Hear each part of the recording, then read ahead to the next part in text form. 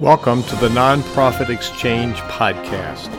Stories by leaders for leaders to help you raise the bar on your own excellence, to release the potential inside of you.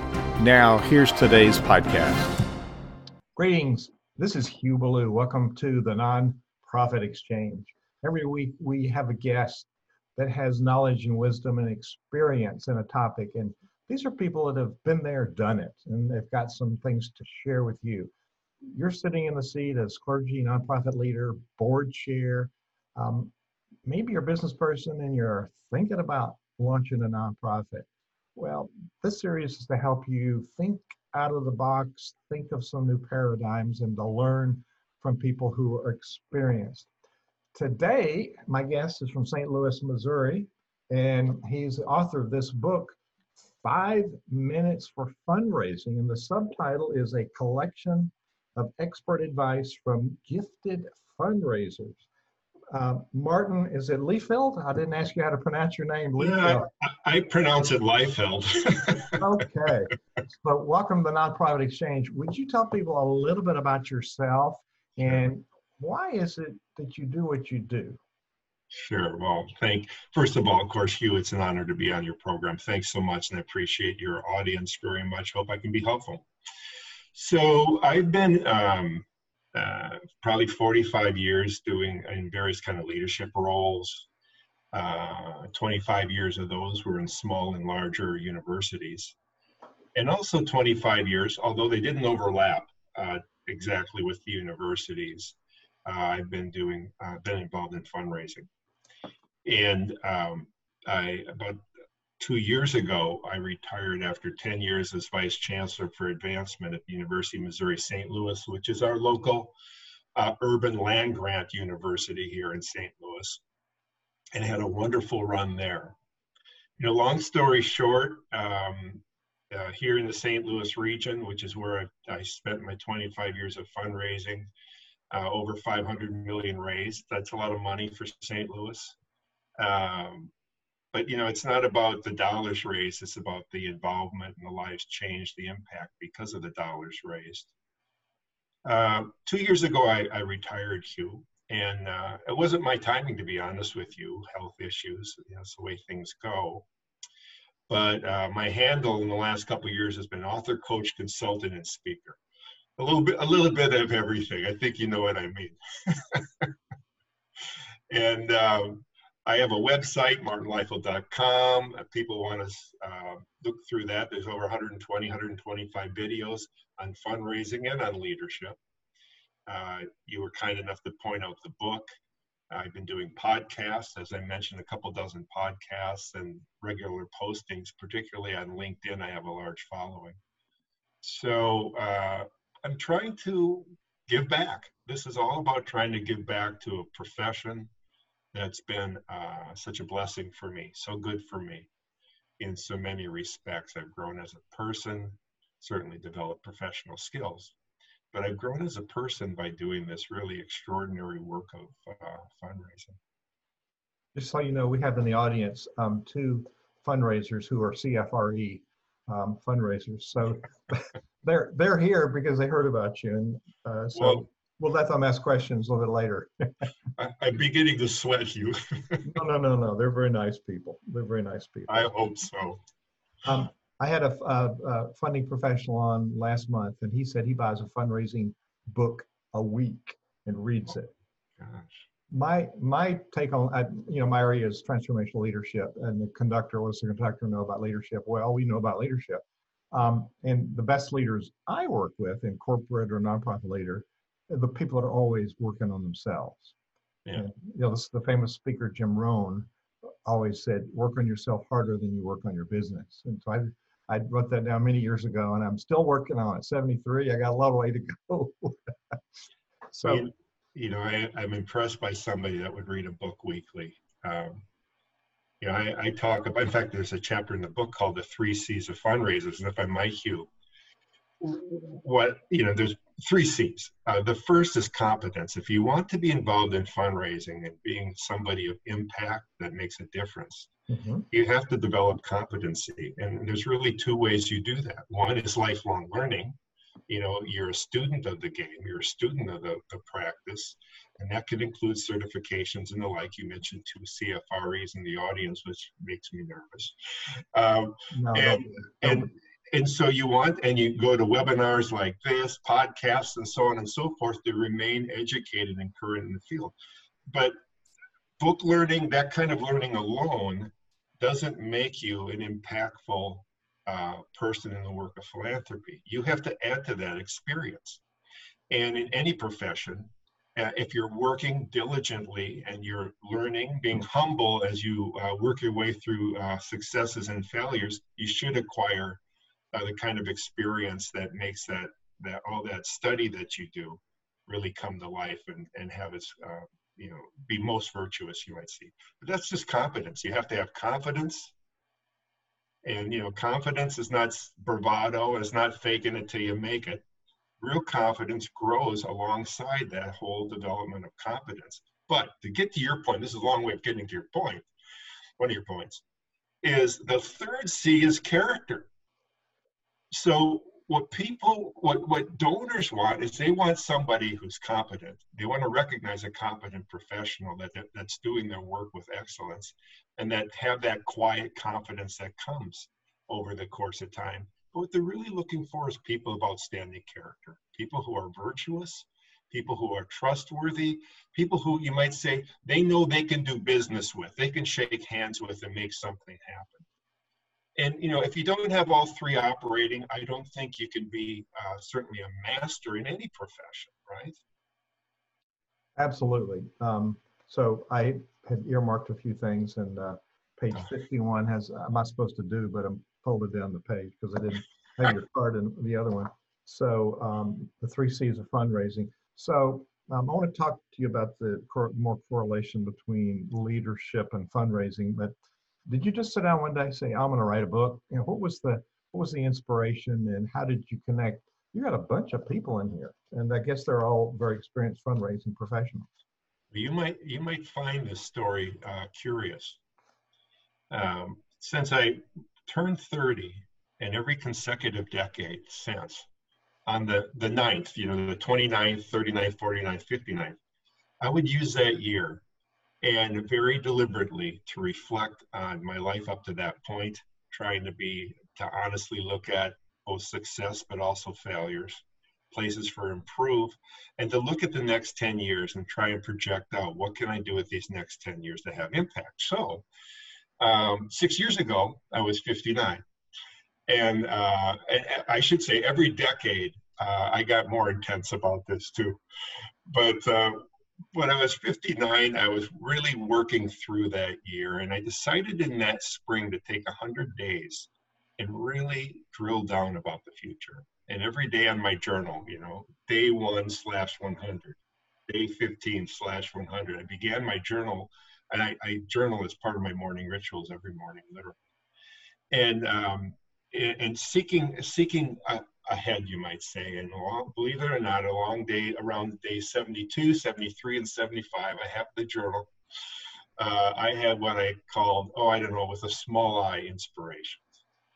And the inspiration, as I referred to a few minutes ago, was to give back to the profession, that I wanted to start there. And I thought, I had done so much mentoring and coaching and fundraising with staff and volunteers and so on. And I was very good at doing something briefly. So somebody asked a question, and as you can tell, I can go on for more than 5 minutes, but in 5 minutes, I could do a really good answer that would be appreciated. And I thought, maybe I could do some brief videos, because people don't want to watch long videos. And then I thought, not everybody wants to watch a video, let alone looking at me for 5 minutes. People prefer to read. So I thought, let me do both. And so this book was actually, the genesis of this book, logistically, you might say, is transcribing my first year and a half of videos on these very subjects. Well, Hugh, you may know this, many, I would guess your audience may as well, but 5, 6, 7 minutes of video, especially at the speed I talk, which is kind of slow, that only translates to a few pages. Well, I got into this and I thought, oh my God, I'm not going to have a book. And the other part of it was I never tried to give a comprehensive answer about something. It was more like stuff I noodled about, experimented with, discovered in the course of my years as a fundraiser that I thought was helpful. And so that's what prompted me to go out and recruit ultimately 26 others to join me as collaborators in this. And it was a fun experience, Hugh, because, maybe 60% of them I knew, some very, very well.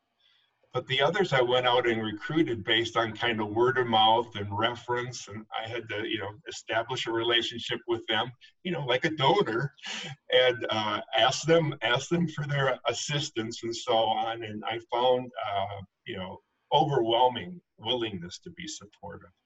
Wow.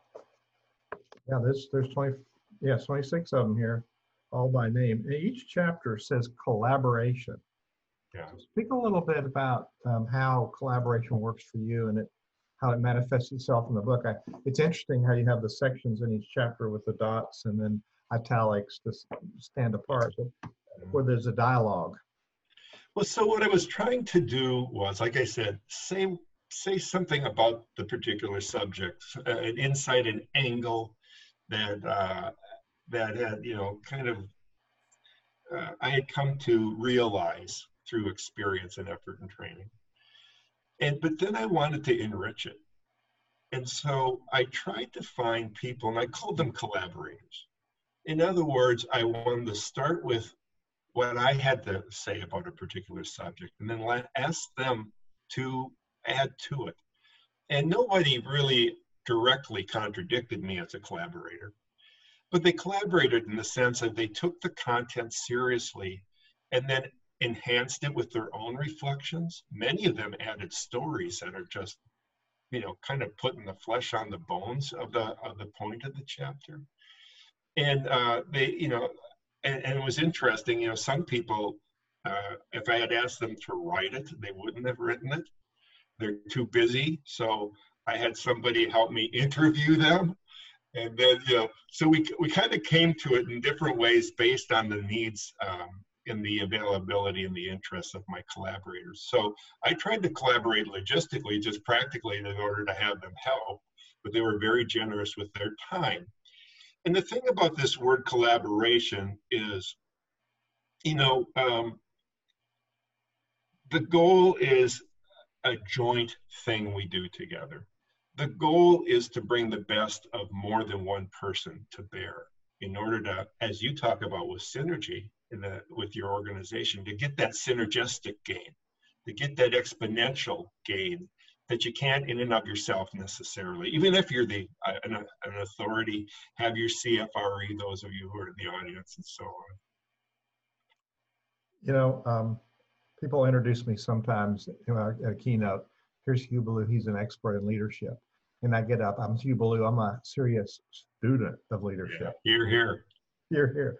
So I want to ask about a couple more things, and I want to talk about our title of this is, fundraising in this tough time in our COVID-19 world, in our post-COVID-19 world.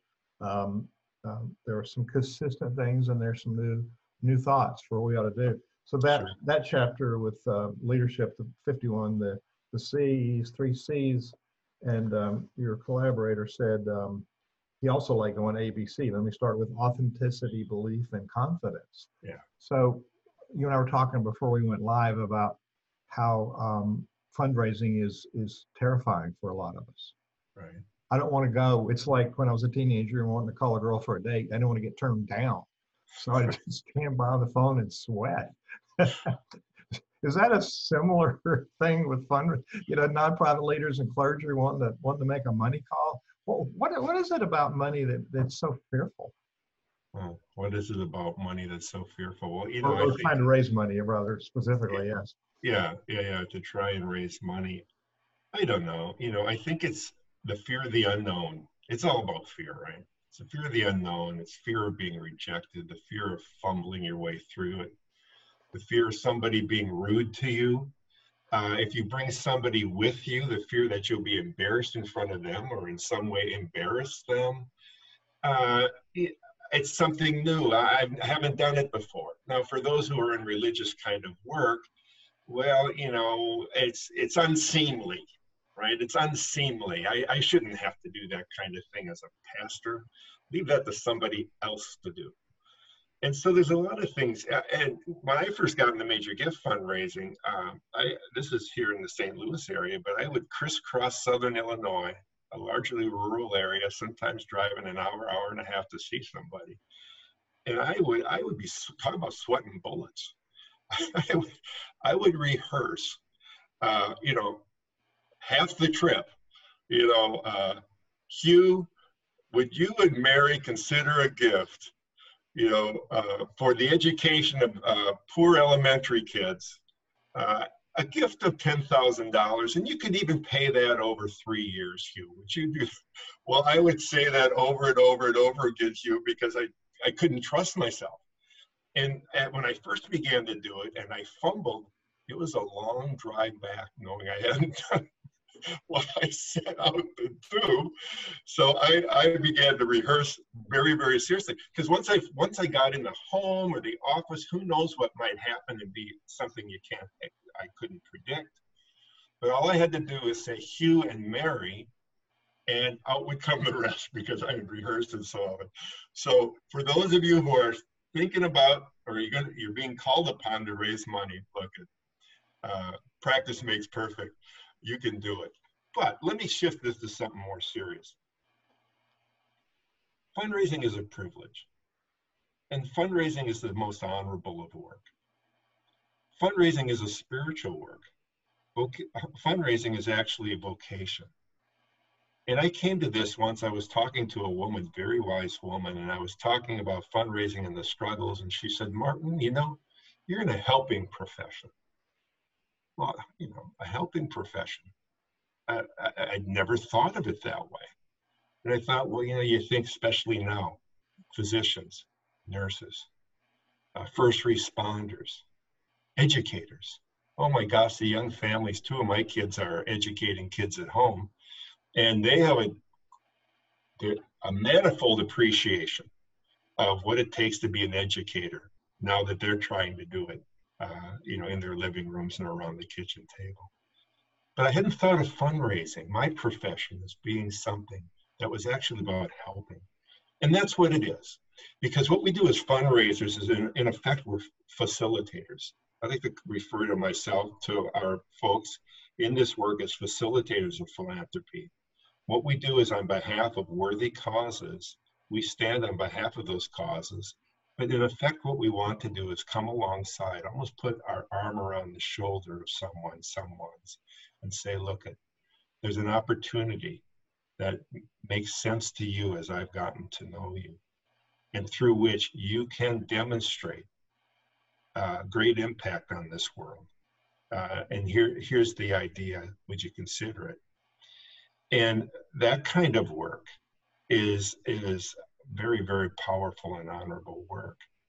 I've had people, and I've had the privilege, as many of perhaps your audience have had, of interacting with some people of extraordinary success, Fortune 25 executives.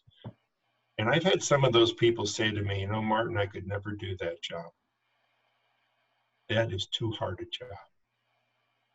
And some of them knew it firsthand, Hugh, because, they were chairmen of nonprofits, they were board members, they were called upon to go out and do it. And they knew firsthand what it was like that I was doing full time. And they respected it. And that's another way, we underestimate the value, the contribution that we're making in this work. Wow, that's a paradigm shift. Somewhere, and it may be in this chapter 5, generous fundraisers, where you start talking about, before we reflect more about donors, let's consider you as the fundraiser. But somewhere you talk about, I want to hear about that, but somewhere you talk about the impact it has on donors to actually donate. Right.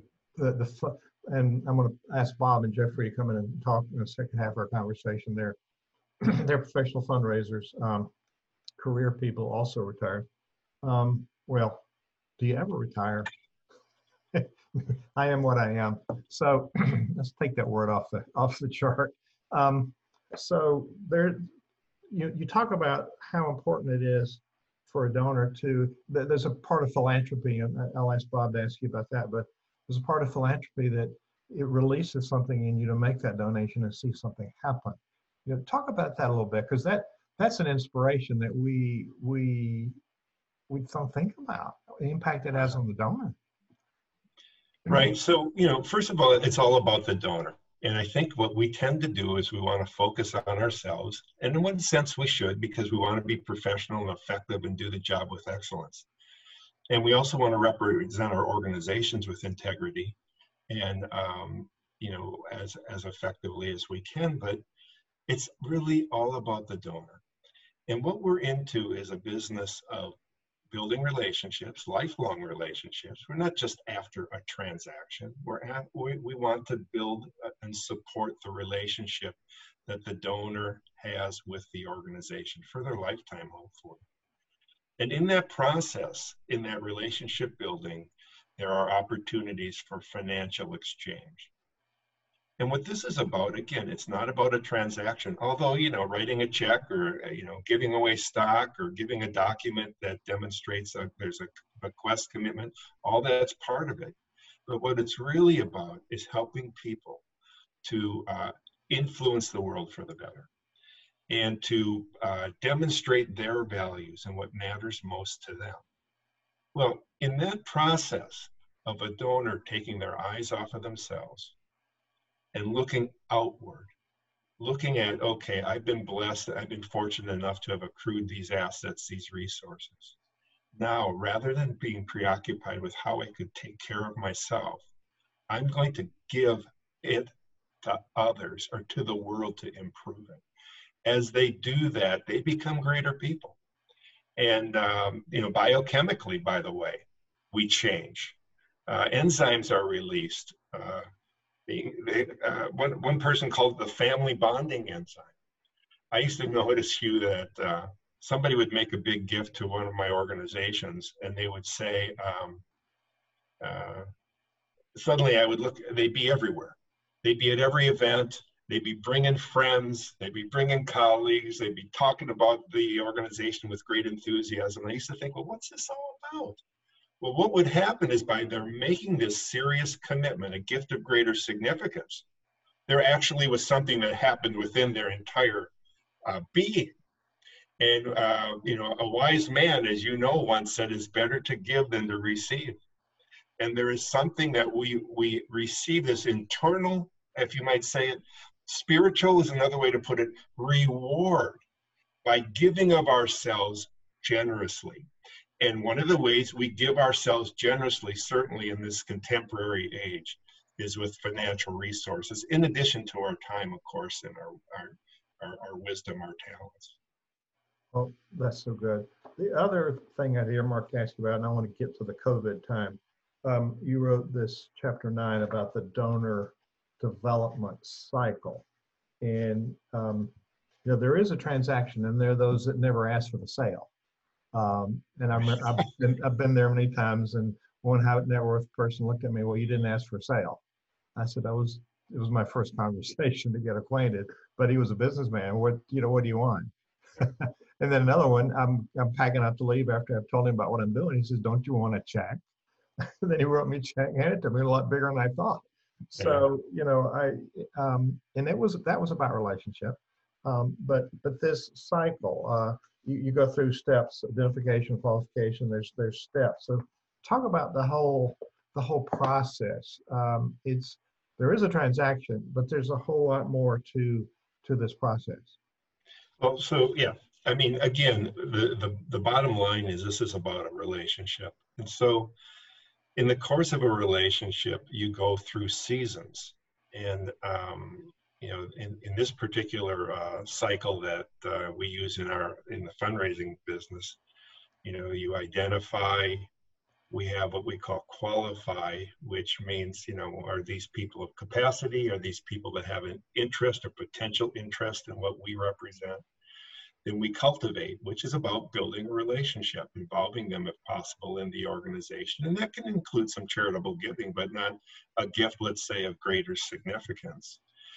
And then as we get to know them, we're able to think about, okay, given what they are interested in, how does that align with what we are about as an organization? What dimensions in our organization would be something that would make sense to them, that they would desire to support? And then we have the conversation about asking. Now, some people are proponents. They say they've never asked for money. They just listen their way to a gift. Talk about listening in a minute, perhaps. But I've always believed, and been my practice, to have conversations about money, about scale, about impact, about size. And it might be, with this amount, you can do this, with this amount, you can do this and that kind of thing, and provide some options. But I always want to be working with numbers, because people want to know what they want, what we would like them to do. And my experience has been perhaps more often the opposite of yours, Hugh. If I don't ask, I get something smaller than what I had hoped for. So I've always become one to say, let's talk about money. It's just a part of life. It's how we carry on in this world. And most people want to know what we really, let's get down to the bottom line, Martin. How much you want? That kind of thing. They want to know. And they can say yes, no, maybe so. Or I want to make that happen, but I can't make that happen now, or we're going to have to think more creatively about doing it. I can't write you a check. So I don't know if that's helpful. It gets to what you're after here. Just probing some of your knowledge. There's a whole process. If I might, yeah. Hugh. So I've always taught our people, and I've always been one to practice the 80-20 rule, which is listen 80% of the time. Mm-hmm. When you think about, and COVID-19 has kind of brought us to a hard stop here in some respects, but when you think about the frenetic pace of life that's only gotten faster and faster and faster during our adult years, had reached the point of sheer lunacy. Was anyone listening to anybody? I think one of the reasons we're such a divided nation is we completely lost the ability to listen, and listen with respect. And what I found in fundraising, and I think many professionals in other fields would say the same thing. If you want success in your life, in your business, in your endeavors, you listen. And so it wouldn't be that I would listen 100% of the time, right? But what I found is people desperately wanted to be heard. They wanted to be listened to attentively, appreciatively, and respectfully. And honestly, I think when I think about, to what extent I was a great fundraiser in my career, it's because of the power of listening. Now, the other piece, I got to ask for money and do all that stuff. But listening puts us in that best position to understand. Now, what I would do is I would retain, record, and retrieve. 3 R's. Retain. Somebody had something to say during the course of the conversation. I was listening closely and thinking to myself, that's important. Record. I get in the car, I call my assistant and say, start taking notes. Or I'd get back to the office and I'd start typing on my computer. And I would record all the various things I thought would be insightful and helpful, not just for me, but for anyone in our organization that would have reason to engage with those people. And then when I would next prepare, preparation, this is all about preparation, this kind of work. When I would prepare for my next visit, I would retrieve. Because the thing is, Hugh, in work like this, we're in front of different wonderful people every day. And over the course, if a month has passed, there's no guarantee I'm going to remember what somebody said that was important to them a month ago. So one way I respect them is by retaining, recording, and retrieving. So that when I return to them, I could say, Hugh, so how's Mary Alice doing? You were talking about that she was facing that surgery. Or Hugh, how's that Billy Goat dog of yours doing? You were worried about this or that. Or Hugh, I understand you finally, you said you were going to be marrying off your son, Charlie. How'd it go? Well, I tell you what, people know I'm representing the organization, but they love the fact that I listened to them as people. I cared about them as people. Now, do you think, Hugh, when it came to talking about a gift eventually, that put me in a better position to be taken seriously? Without question. So, it seems like, geez, well, this is common sense, isn't it? But I think we've lost a lot of common sense. Well, the only problem with common sense is that it's not very common. Yes. So you've mentioned COVID. There's something going on, I think, about COVID. I want to take a minute and say, welcome to the Nonprofit Exchange. If you're just coming by Facebook or just found us on a podcast, it's a series of interviews for 6 years. We have, go to the Nonprofit, THE, Nonprofit Exchange, the nonprofitexchange.org. And you'll find the landing page with this episode and the last one. And every time you go there, there's new material and there's a link for the archives. You can go back and choose topics important for today's nonprofit leaders. And we're going to shift. You mentioned the COVID crisis and how does fundraising impact what we're doing. But I want to mention that we are able to do the work of Center Vision Leadership Foundation because of our corporate sponsors. And today we want to support Easy Card. Easy Card is where you have our organization in your hand. Center Vision Leadership Foundation is a community for people building communities, nonprofit leaders, clergy, Chamber of Commerce presidents, cause-based charities. And Easy Card is easy to get. And if you just pull out your texting program, and I'll tell you again later, so you may want to write it down, you're going to text to this number, 64600, 64600, 5 digits. Go down to the message, you put in LDR, short for leader, and you get Center Vision's card, and you'll find out all about what we're doing. And soon we'll have a tab up here in a couple of days about a collaboration we're doing on a youth philanthropy conference, building philanthropy in the future. Actually, it's today they're building philanthropy, but it's going to set the bar for the future. And we're bringing in some of our audience here to comment. But let's make a pivot. You talked about some brilliant reframing of some of the old scripts we tell ourselves that minimize our fundraising, and I'm as guilty as anybody else, maybe more. So that's not my job. I teach leadership. So we got a new era coming. We've been in an era where we've been locked down. We're going back to work in Virginia. We're going to restaurants. Churches are sort of meeting, with very lots of rules, very limited engagement, no children, no singing. So there's a whole new paradigm of how the Y's opening up at their exercise classes are in the parking lot, and it's raining all week. So, and then, people are getting paychecks for a couple of months from unemployment, but then when that money runs out, what? So we're facing some new challenges. So what do you think, how does that impact our fundraising going forward? Well, I think if you look back to the Great Recession, some sectors did better than other sectors in terms of fundraising during the Great Recession.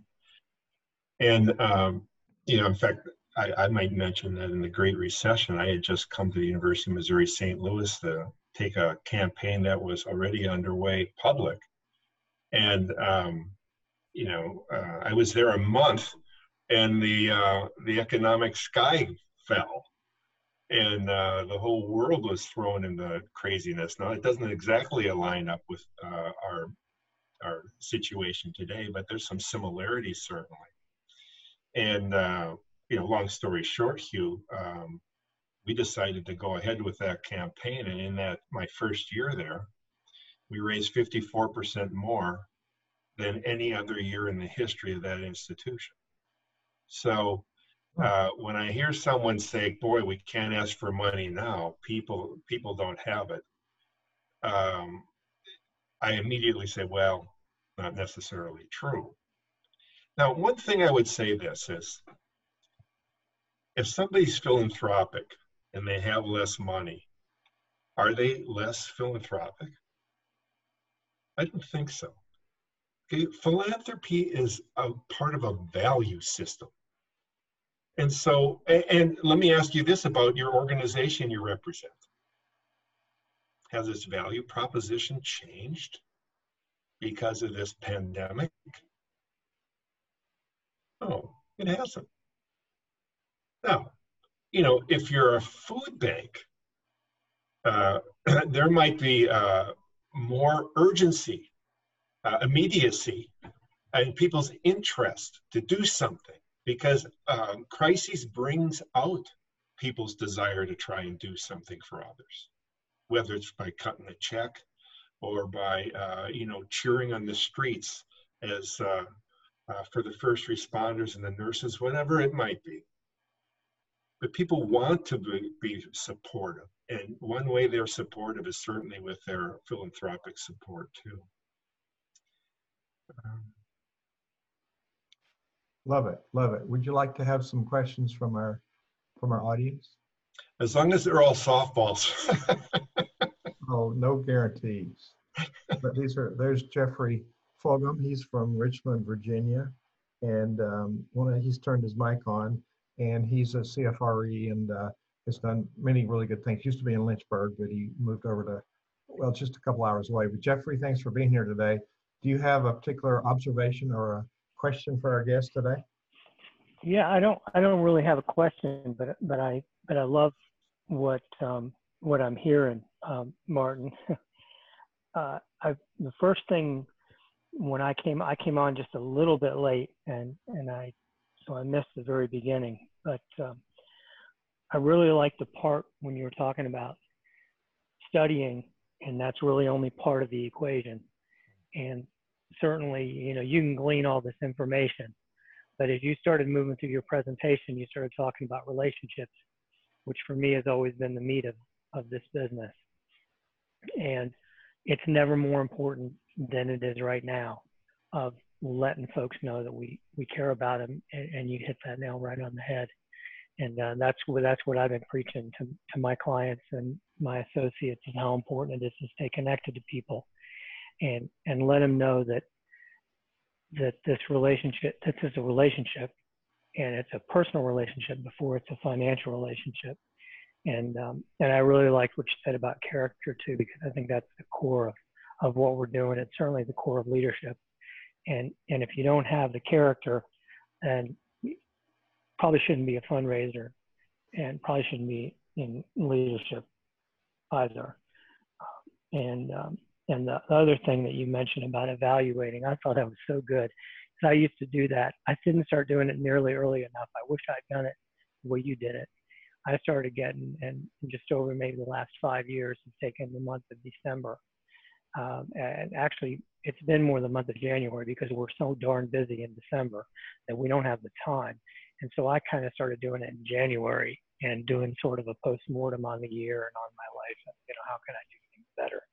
And this is really great stuff. And I'm glad I connected on today.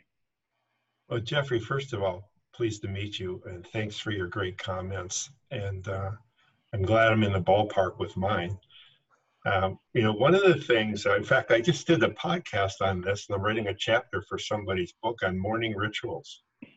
And every morning, as part of my morning rituals, I have a one-page personal professional planner, I call it, by the way, and I review what matters most about my life. And that is a way for me to get locked and loaded for the day, in order to go forth and have the greatest impact possible. And, certainly as a professional, but as a person, what am I all about as a person? Being able to define that, have it clarified, being able to review it every day, for me, has just been amazingly powerful. One other thing I would say, and, around that word authenticity, we heard earlier, people want to be authentic, and they want authentic people in front of them. Mm-hmm. And we don't have to be perfect in our work, but we have to be respectful, thoughtful, and do it the best we can. Fundraisers come in all shapes and sizes and abilities, and people understand that. But what they don't want is a fake. What they don't want is a snake oil salesman. They want a human being, in fact, that they can respect and look up to. That's what they want from us. Yeah, I definitely agree with that. That authenticity and character and that genuineness. People would ask me about, about having these relationships with people. I said, it has to be a genuine relationship. You can't have a relationship where you want someone to think that it's about the fact that you like them and you want a relationship, but it's really about the money, but you're trying to cloak it so that it looks genuine. And I said, well, it might work for you for a little while, but it's not going to work for you forever. And, if you really want to have successful fundraising, it's about long-term relationships with people. And I'm fortunate. I still am connected to people that I'm 3 or 4 organizations removed from now, and I still have relationships with them, and I still talk to them, and I still email with them, and especially right now with everything that's going on, just try and stay in touch. And boy, that's the fun part of this business. For me, it's the most fun. Well, I'm bringing Bob. I'm sorry, I cut you off. I'm going to bring in Bob here. But go ahead, Martin. I cut you off. Sorry. Well, it's, the relationships is the most gratifying part of the deal. It's not about the dollars raised, although that's great too, because it can accomplish great things. No, it's all about the relationship. In our business, we get to meet the most wonderful people, don't we, Jeffrey? I mean, phenomenal people. We're privileged to meet. When I think about, my own personal and professional development, a lot of it was profoundly stimulated by the people I've gotten to spend time with in this work of fundraising. Yeah, absolutely. And I've got to spend time with Jeffrey and Bob Hopkins. You see the horse there. That's his current horse, which is that one is Philanthropy. And Bob knows something about philanthropy. He had a magazine, and then he's published this book here. So, Bob, you've been quietly listening. Do you have a question or comment for our guest today? Absolutely. Can you hear what I'm saying? Absolutely. Good. Well, I'm in my backyard outside. Didn't know that I had any airwaves back here, but it's incredible. Beautiful day in Dallas, by the way. And I am loving listening to you. After 40 years of doing this kind of thing, you think you know it all. And while I might say I do, it's so much fun to remember some of the key aspects of the fundraising process. And when you first started talking, I thought, why doesn't he talk about listening? And then sure enough, the next 15 minutes you talked about listening. And I'm so grateful for that conversation. I teach speech, and I'm teaching people how to talk. But there is a chapter in my book called Listening.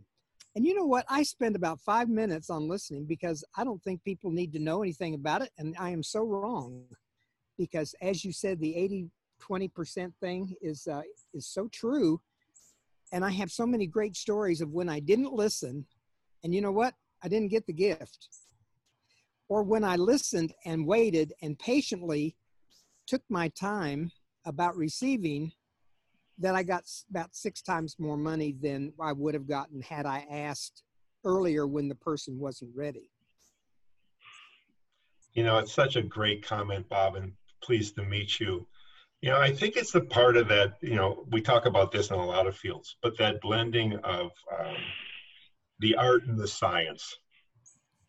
And, as I said, developing competency, is about certainly education, but it's about experience. Maybe that's the better way that I would prefer it. But as we, this is a work you learn on the job.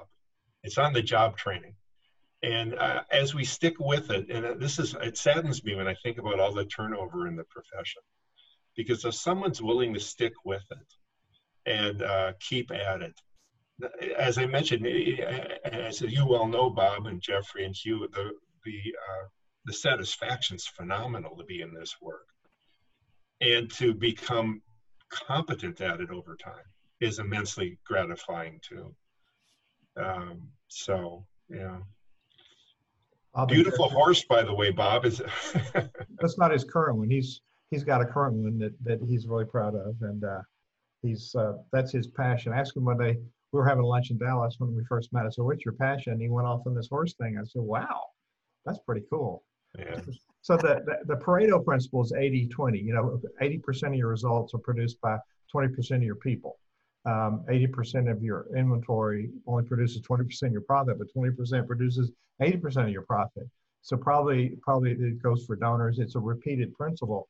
When I wrote my first book, Moving Spirits, Building Lives, it's about church musician as transformational leader. So that's where I started moving into the leadership realm. It took me 40 years to write this and 30 days to put it on paper when I was leaving the profession. But I determined in that book, the Ballou 10-90 principle. I determined as music director, 10% of my job was music. 90% made that possible. So I'm thinking in as far as a professional fundraiser, the 10% is what people see, but the 90%, it's like under the water of the iceberg. 90% is relationship communications, staying in touch with them, that allows that 10% to happen. There's a whole lot that happens that's invisible to most people, but that's where the real hard lifting is. So let's hit real hard on some of this. We still got money in the economy. There's still money. The Fed just printed a whole bunch more digital currency. So money didn't go away. Now, some people are struggling to make ends meet, but some companies are doing really well. And Google had a record-breaking quarter. Grocery stores are just slammed. So I don't know. There's some industries that are really challenged. There's some restaurants going out of business, but there's still money out there, and there's people who want to make a difference. So what's the change in mindset for addressing the new normal here? Well, I think first of all, in some ways, the mindset hasn't changed.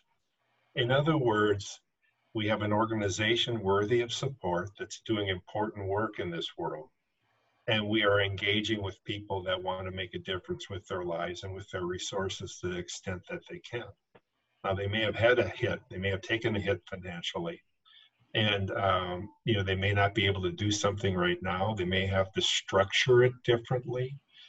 Back in the Great Recession, and I mentioned we raised, 54% more than any prior year in the institution's history. That wasn't people writing a bunch of huge checks. People were writing smaller checks. They were making pledges over longer periods of time. They were putting parts of their gifts in their estate and so on. And they bundle it all together, and it would be, a number that was not insignificant for them, very significant. But they couldn't do it even today. A year ago, somebody might give you whatever that large number is with a check or a couple of checks over a couple of years. Now they may want to still give you that number or something near it, but it's going to be put together in a whole different kind of package. But, what we need to do is be sensitive with people. And Jeffrey had mentioned it. I think Hugh and Bob, we're all talking the same talk here that, we have to put the people first, concern for the people first. And because there are relationships. And if we treat them that way, whether they can make a gift now, they may or may not, they may be able to make it as much as we would hope or not. But we're building the relationship for the long term. We're doing our job with the relationship by putting them first and their concerns first. I mean, how many of us, we all have stories, we all have connections, a degree or two away from us, of people that have really been profoundly impacted by this. So we should know it firsthand, and certainly we need to be sensitive as we engage with others. Another thing I would say is, to raise major gifts, it's typically a face-to-face, labor-intensive business, and up until very recently, there hasn't been any face-to-face work. Pretty hard to have an intimate talk with a donor 10 feet apart. But tools like Zoom, even my sister who just turned 70 years old knows how to use Zoom now. 80 years old. And, we can all use Zoom, and people welcome Zoom calls, or the equivalent, of course, video calls, because they desire that human interaction. And if we get on a call like this, and we just have a conversation and we listen to them, that's very, very powerful. It just shows that whoever thought of this stupid term, social distancing, it's really physical distancing, and it's, we're still social. and actually what's playing out is anti-social distancing. I'm going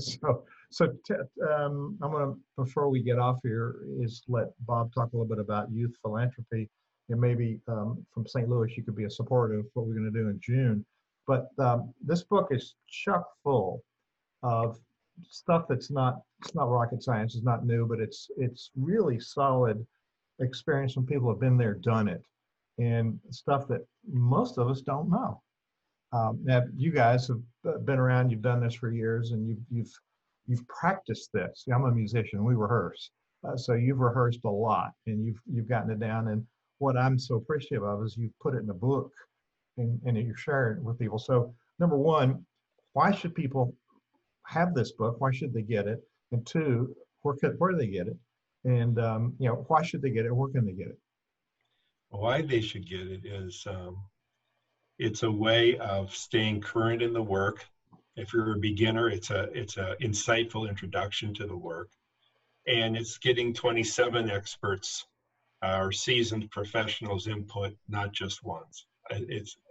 I call it 5 minutes for fundraising because each chapter is about a 5-minute read. So, and they're standalone chapters. You don't have to sit and read it in consecutively. So you can go to what resonates or you need right now. In terms of the book, if you want to get autographed book, 15% off, no shipping and handling, go to martinleifeld.com and order it there. Or you can get it, at Amazon and download it, to your Kindle app for $10. So like any book, it's available in multi-channels. And it's not an expensive book. So I'm going to talk again about some of the stuff that CenterVision's doing, and come back to you, and for you to give a summary, just a kind of summary of what do we need to do going forward in this really different time. But I'll come back to you for that. And I want to encourage people to get their Easy Card. It's the CenterVision Leadership Foundation Easy Card. Just send a text to 64600. Open your text program and just put in up there 2. It says 2, 64600. Then the message put in LDR.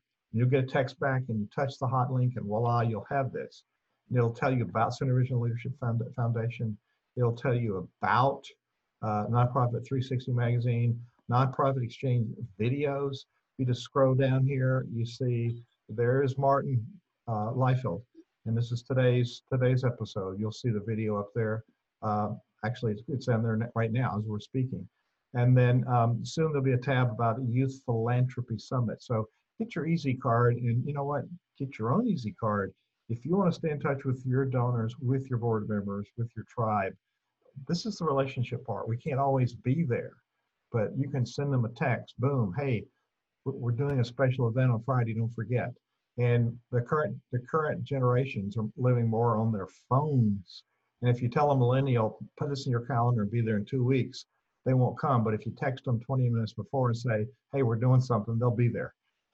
So it's a whole different reality. So I mentioned that we're going to be collaborating with Mr. Philanthropy, Bob Hopkins. And what Bob has done to inspire students is quite remarkable. And I've interviewed a few of them. So Bob, can you give us like a 2-minute overview of what we're going to expect in this? I think we're calling it a Youth Philanthropy Conference in June 27th.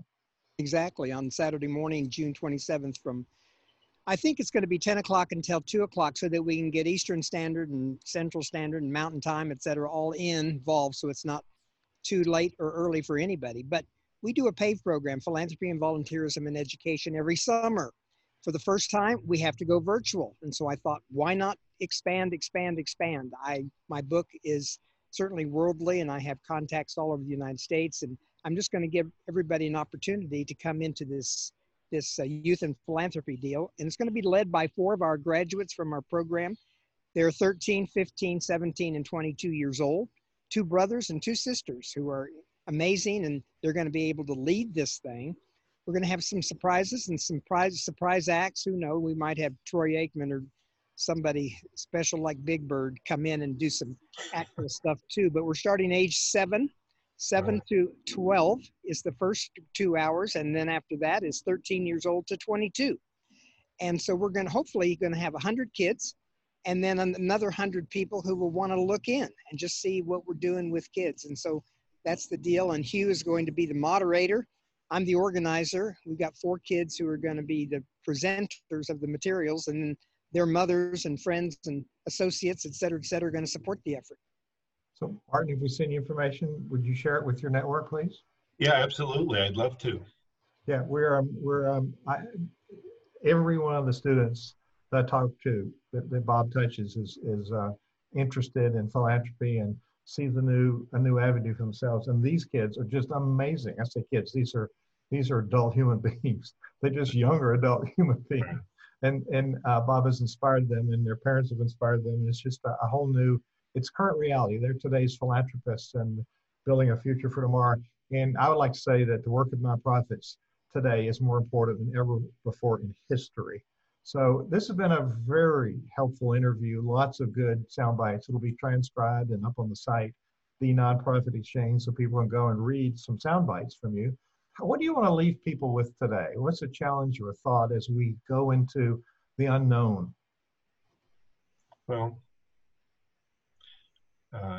every day we're going into the unknown, Hugh, and that was 6 months ago too. So every day, it's new every morning, as it says in the Book of Lamentations, those of you who look at the Bible. So what we're after is helping people become greater through philanthropy. We're doing that through putting them first, respecting who they are, helping them to demonstrate their value system to the world. Hopefully by working with our organization as part of their way of doing so. We're privileged, it's honorable work, as I've mentioned, and it's worth people devoting their lives to. If I might, I'd like to quote with, not to highlight myself, but this is very powerful. When I retired 2 years ago, they had a party for me, which is very nice at the University of Missouri, St. Louis. And a number of the donors were there that I had worked with for years. Well, unbeknownst to me, they had a video that, in fact, if you go to Martin Leifeld YouTube retirement, it's on there.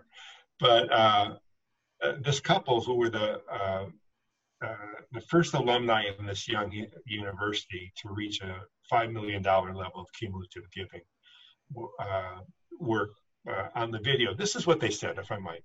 And I think it pulls it together and certainly represents so much my gratitude for the work of philanthropy in my life. They said, by teaching us about giving, Martin, you have given us a great gift.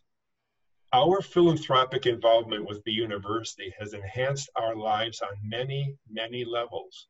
We owe that to you. Martin, because of your professionalism, expertise, and friendship, you made something that is truly enjoyable even more rewarding. You showed us the way to contribute in a meaningful manner, and this resulted in our receiving so much in return. Man. What a great summary. I want to say Isn't amen. that amazing? That's what it's about. It is amazing. You have touched people's lives on both ends of the spectrum. Yeah. Martin, thank you for sharing your wisdom and your time with us today on the Thank you, Hugh.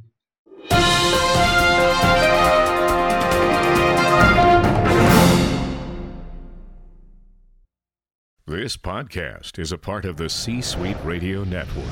For more top business podcasts, visit c-suiteradio.com.